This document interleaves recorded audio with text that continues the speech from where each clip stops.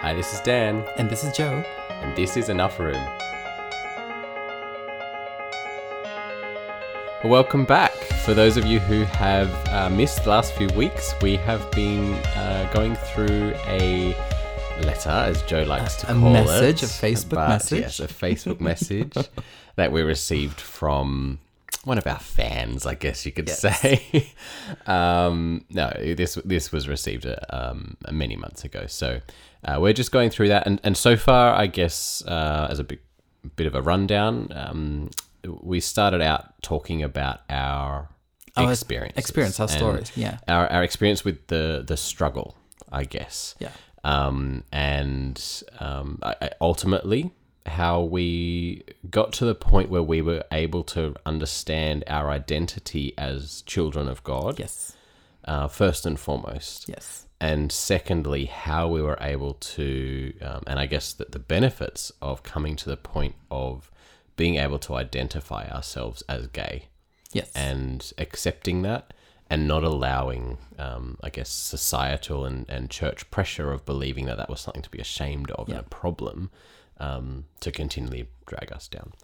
In a nutshell. And then last week we talked about love. Yeah. And the law.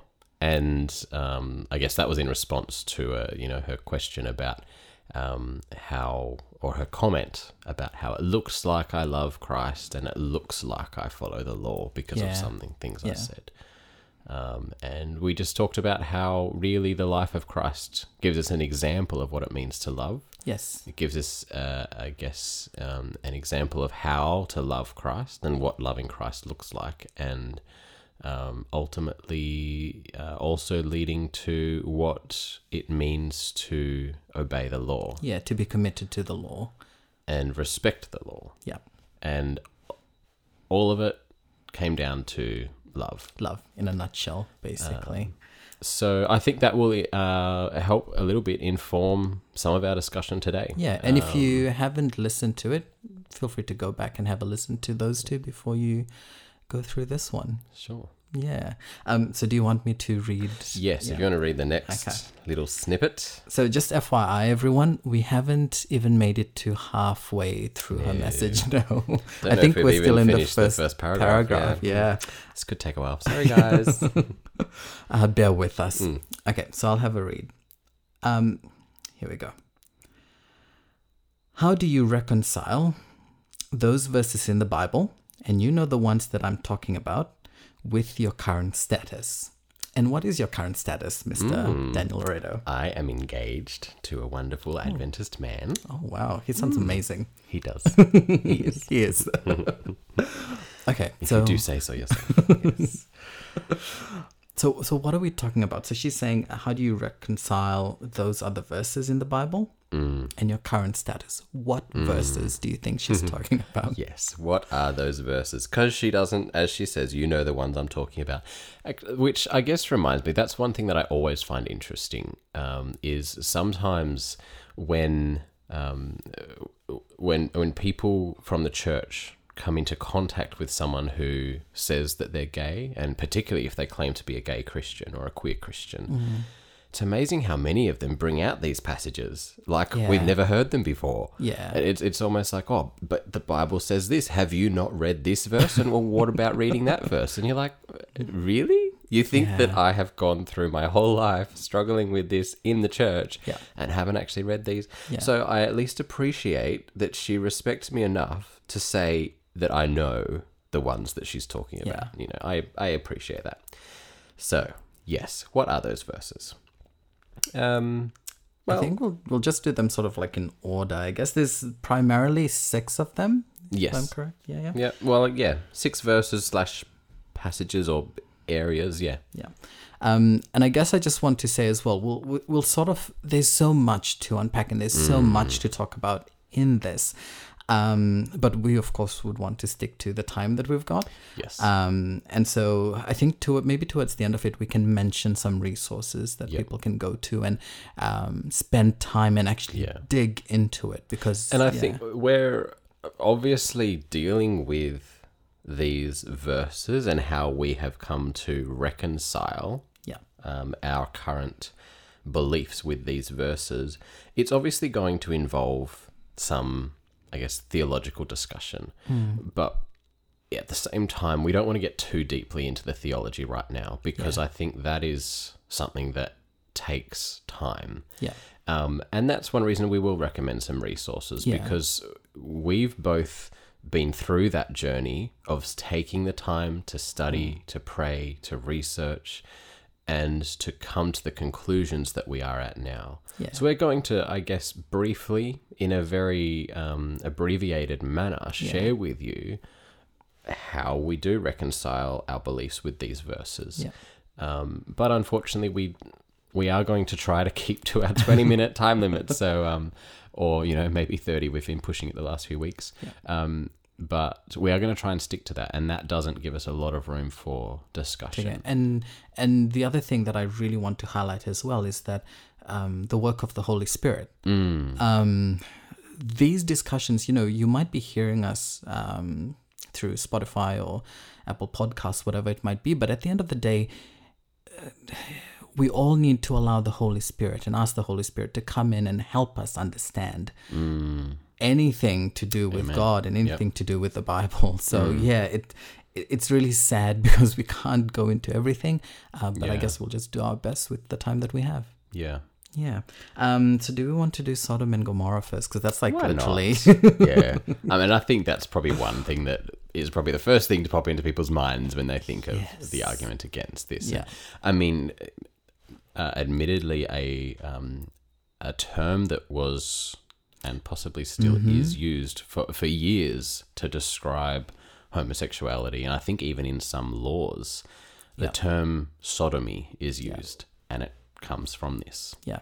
And for those who may not be too familiar with the Bible or the story of what happens, in this particular story, there were two cities, Sodom and Gomorrah.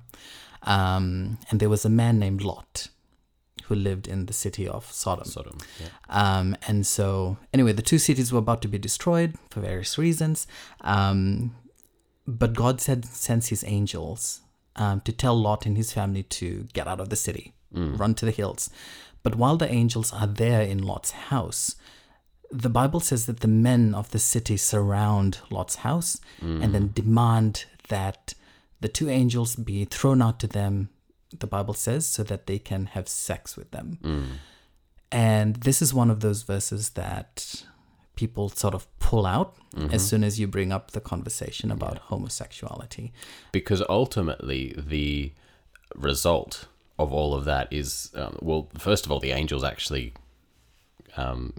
cause all of the men to go blind as a sort of an immediate punishment. But ultimately, they conclude through that experience that, yes, God's judgment on these cities is fair and it's just, and they should be destroyed. And so they then flee the city. And so then, therefore, the way that people, I guess, have interpreted this for many years is that the actions of those men prove the sinfulness of Sodom. They prove the attitude of Sodom. And how they've interpreted that is that all the men of that city were gay. And all the men of that city were homosexual because all of them demanded to have these two visitors who were angels, but I guess appeared as men. They demanded to have them thrown out so that they can sleep with them. I think there's so many issues with that interpretation. You have to make a lot of assumptions. Distilling that whole scenario down to homosexuality, I think in many ways this is one of the first passages we're coming to, but I think in many ways it's one of the easiest to deal with immediately. Because you have to make all sorts of assumptions. And that's exactly a very good point that you just made, which I haven't actually thought about, is that you have to assume that all of these men of the city, they were all homosexuals. So you had a city of homosexuals. Name one city in today's world where homosexuality is, supposedly more accepted and even more popular now because it's a social, I don't know, whatever. Yes. But even now, I mean, you could say that San Francisco, in a sense, is a bit of a hub and a gay mecca, for want of a better term. But even San Fran is not 100% made up of gay men. Yes. Like that's... And it's just unheard of. yeah, I mean, I used to live in Newtown. Not Newtown. Well, Newtown's another suburb. There you go. In New Farm, in Brisbane, and it was known to be, a gay neighborhood. But I can tell you for a fact, I think maybe 50 at the most, or maybe 40 or even 30% of the neighborhood was gay. You know, and I think statistically speaking. I am sort of speaking from a lot of memory here, and don't quote me on this, but Google it to check. I believe that, I guess, the most generous statistics might suggest that 10% of the population is gay. Is gay. Now that is, as I said, that's the most generous. Probably the more conservative suggests that it's maybe 1 to 2%. Yeah. Now... So, yes, first of all, straight off the bat, how do you immediately make an assumption that 100% of the male population in that city are gay? Yeah. And I'm going to read this verse soon, because we often say, let the Bible interpret itself. Mm-hmm. But on this one, we seem to ignore what the Bible says about the city of Sodom and Gomorrah, and specifically referencing what their sin was. Yeah. And you can find this in Isaiah, you can find this in Ezekiel. The one that I'm actually going to read is found in Ezekiel, chapter 16, verse 49, and it says, Sodom's sins were pride, gluttony, and laziness. While the poor and needy suffered outside her door, she was proud and committed these detestable sins, so I wiped her out, as you have seen. And so it's actually saying, no, Sodom's sins were pride and gluttony and laziness and not looking after the poor and the needy. Nothing to do with homosexuality. And I guess the other thing that will come up in the next few verses is that we're specifically in the story of Sodom, it's talking about men who wanted to have sex with men. Just because you're a man who wants to have sex with another man does not make you gay. No, it doesn't. Certainly not in this context. No. And in that culture. In that culture, exactly. And I guess I'm sort of like touching on to things like sexual orientation. Just because someone sleeps with another man does not make them gay. Yeah.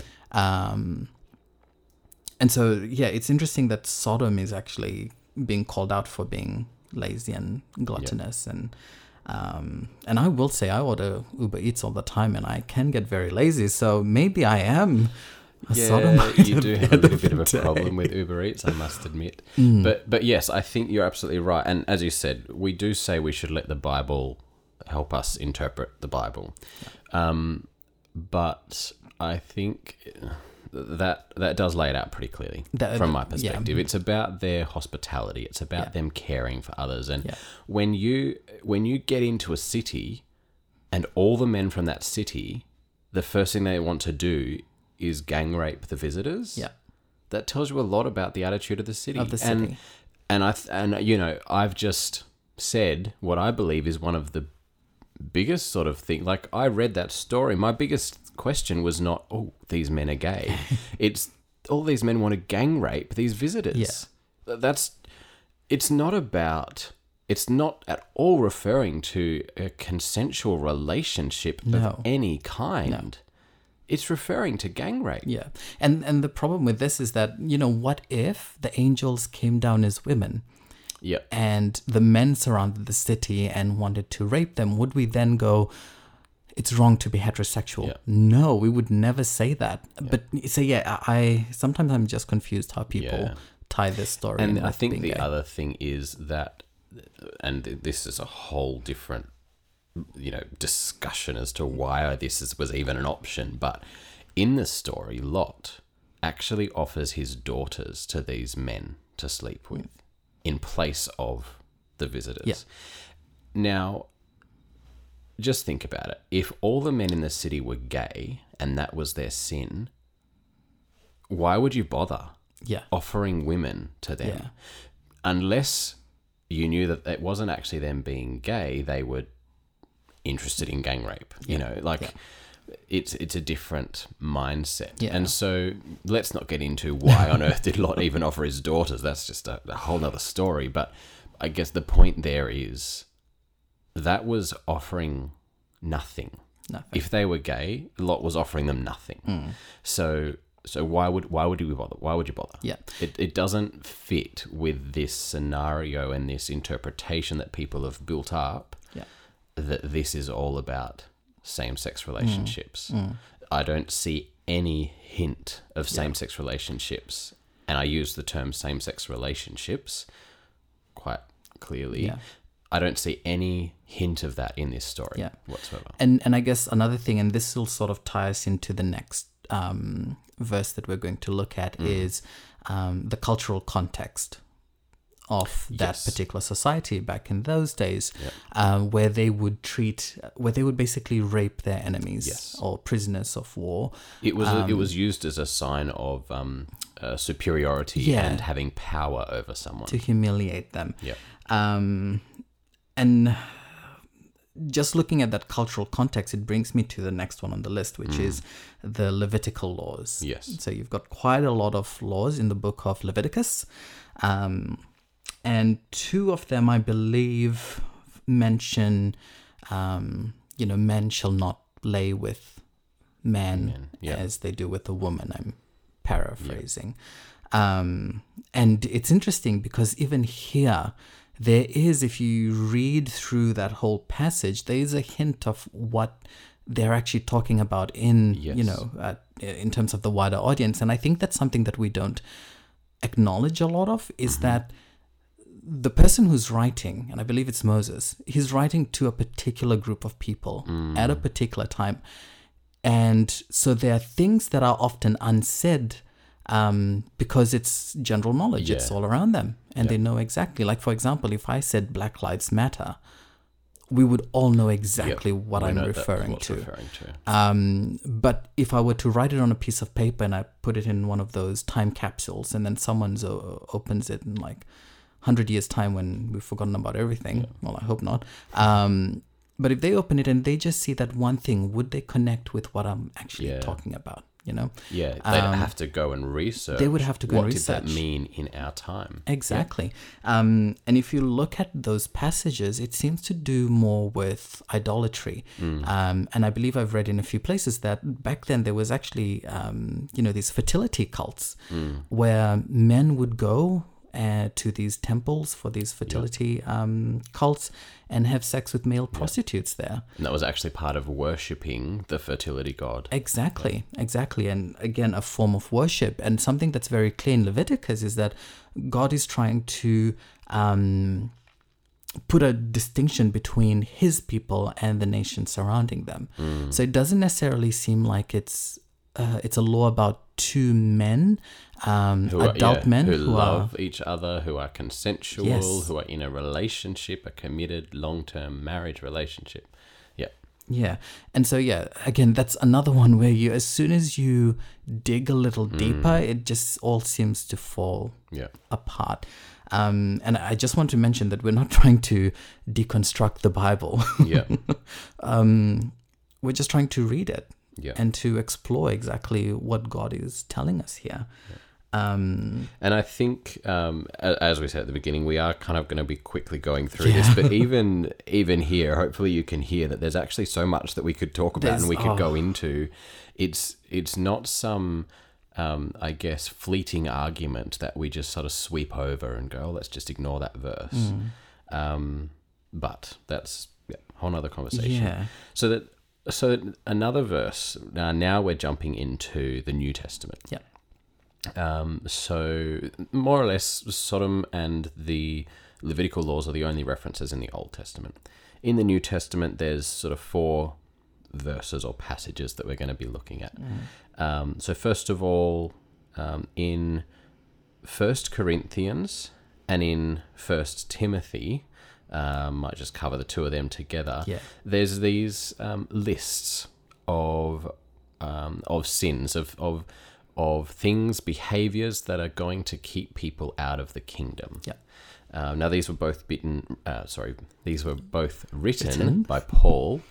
And what's interesting, I guess there's a few things here. First of all, if you look at it in context, and you'll hear we talk about context a lot, but I think that that's essential to understand the meaning of something. And that doesn't just apply to the Bible, that applies to anything. In today, we know how the media twists things because they take something that has been said, but they take it out of context. Context is essential to understand why certain things have been said, the way they've been said, what's been said, who they've been said to, everything. Anyway, so these two passages go through various lists, and the lists are both quite similar. They're both talking about how these actions, these behaviors are going to keep people out of the kingdom of heaven. Now, in today's translations, in some English translations today, the word homosexual has been put in those lists. Now, you heard us both emphasize that it's some of those English translations. The reason for that is many scholars question whether or not the word homosexual is even related to the original Greek word that Paul used in these various lists. Because there is no, if you look at the Bible in those particular verses, there isn't a word that actually says homosexual. No. It's a translation and interpretation of those words. And part of that is because that wasn't a thing. Like, homosexuality wasn't a thing, and that's why there wasn't a word for it. Now, there were practices in those days that were sexual relationships between two male partners who weren't necessarily partners as we would see them today. One thing that's quite well known is the practice of pederasty, which was a man, a wealthy man, having a young male slave or servant who was a sexual partner as well. Now, a lot of issues with this. One being, it wasn't necessarily consensual. It was an adult man with a younger male, a boy. And so you're dealing here with something that is, in our society, that is that's someone underaged, someone who does not is under consensual age, I guess you could say. And so in that sense, it's not a balanced relationship. It's an abuse of power. It's one person who has power over another, abusing that power. It's not a balanced relationship. Now, if you were to take the gender out of that, or replace the gender, for example, and you had an adult male who had a young female, a girl who was their slave, who was also a sexual partner, would we be okay with that? No.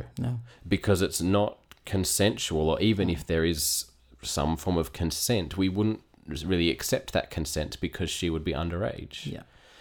Now, to me, again, why have we taken out the age gap and the issues with that relationship and distilled it down to all that they're talking about, a consensual same-sex relationship like we see today? And just on that as well, I think it's something that you've mentioned quite a few times now, and I think it's so important. Our understanding of human behavior and human sexuality has grown so much since the day of Paul. And, the literature that we have today is actually, a lot of them is quite recent. Well, let's put aside sexuality. Let's talk about medicine, for example. Our knowledge of medical practices has changed so much. It has actually gotten better. Yeah. You know, if I have a fever, I'm not going to sit on my bed and cut myself and bleed out until my fever goes down. No, I'm going to go to the doctor. I'm going to do whatever it needs to be done. And that's a very good point that you make. You know, our understanding of homosexuality today, or homosexuality today in terms of two adult men. Back then, I don't think they would have had that idea. There might have been, and I think there were, arrangements around that, but it's not to the extent that we understand it today.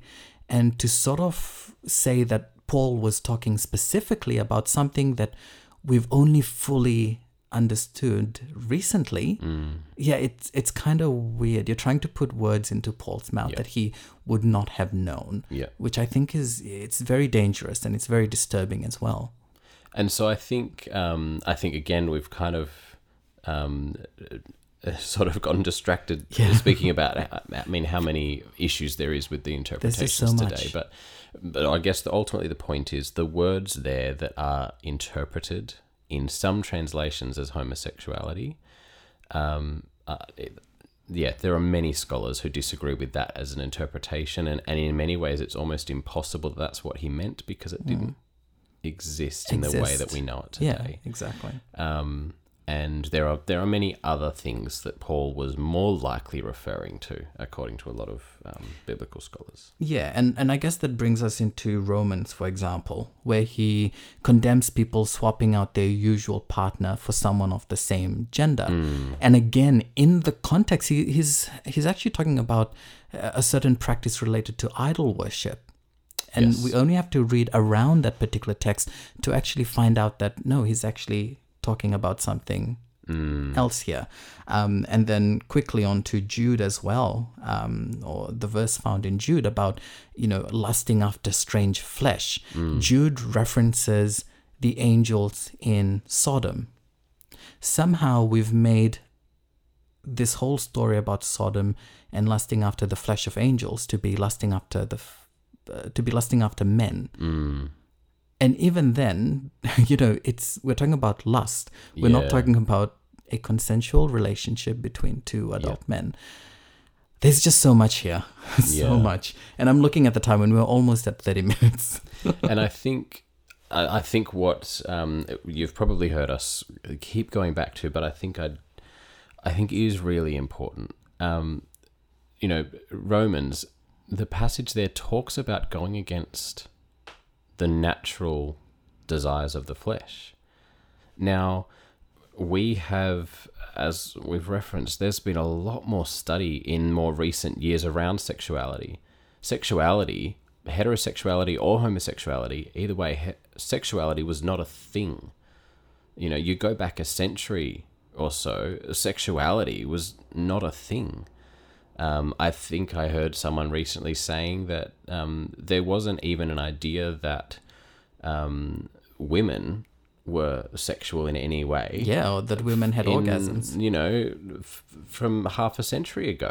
Yeah. It wasn't until half a century ago that people even knew that. Like, that's the world that we're living in. We live in a world now that is so much more aware of sexuality in general.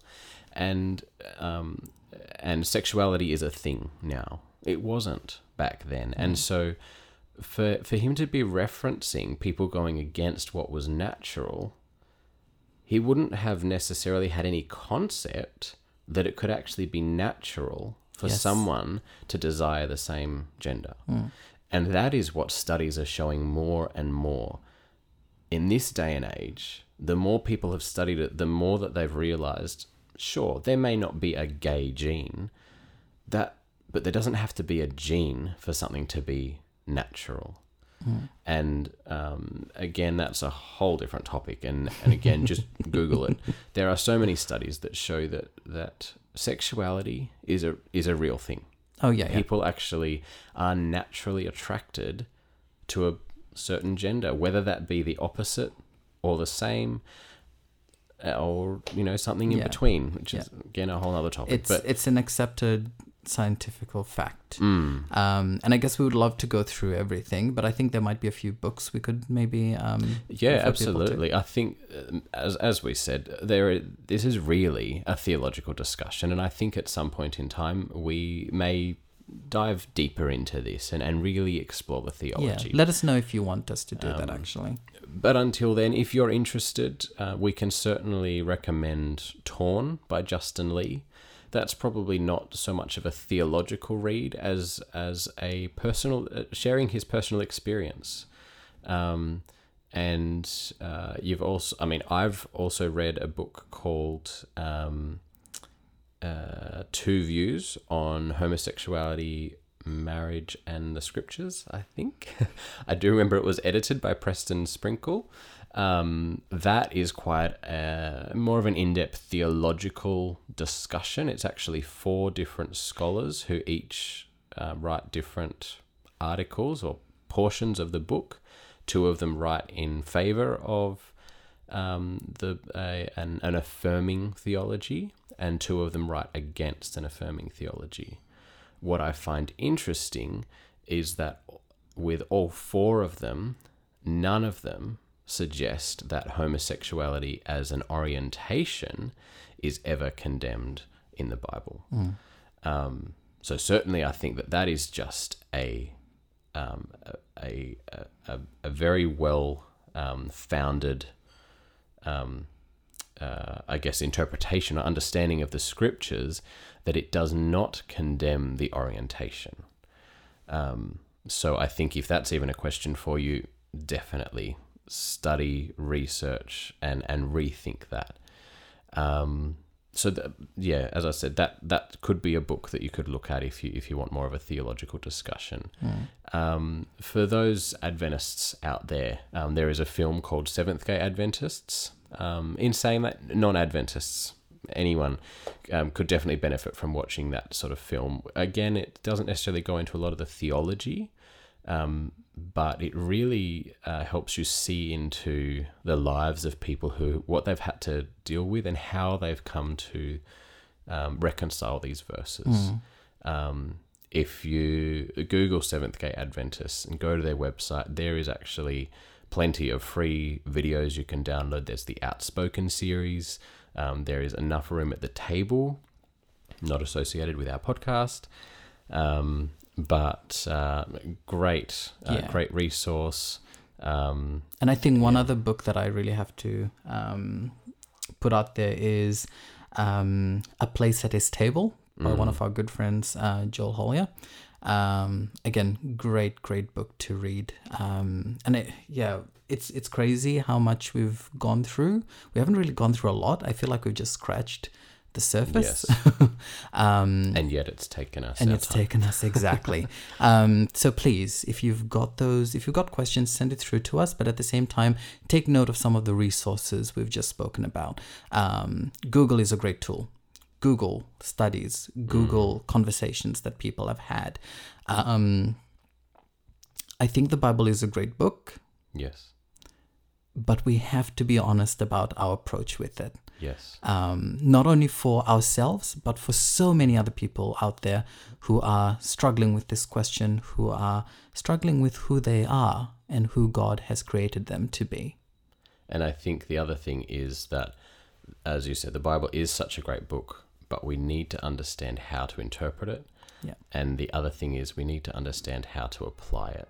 Yeah. And so next week, tune in, because we are going to continue this discussion from a bit of a different angle, and we're going to talk about the application of the word. Thanks for joining us. We hope you enjoyed this episode of Enough Room. We'll be dropping another episode in about a week's time, so until then, follow us on Instagram and like us on Facebook. Till next time. Bye.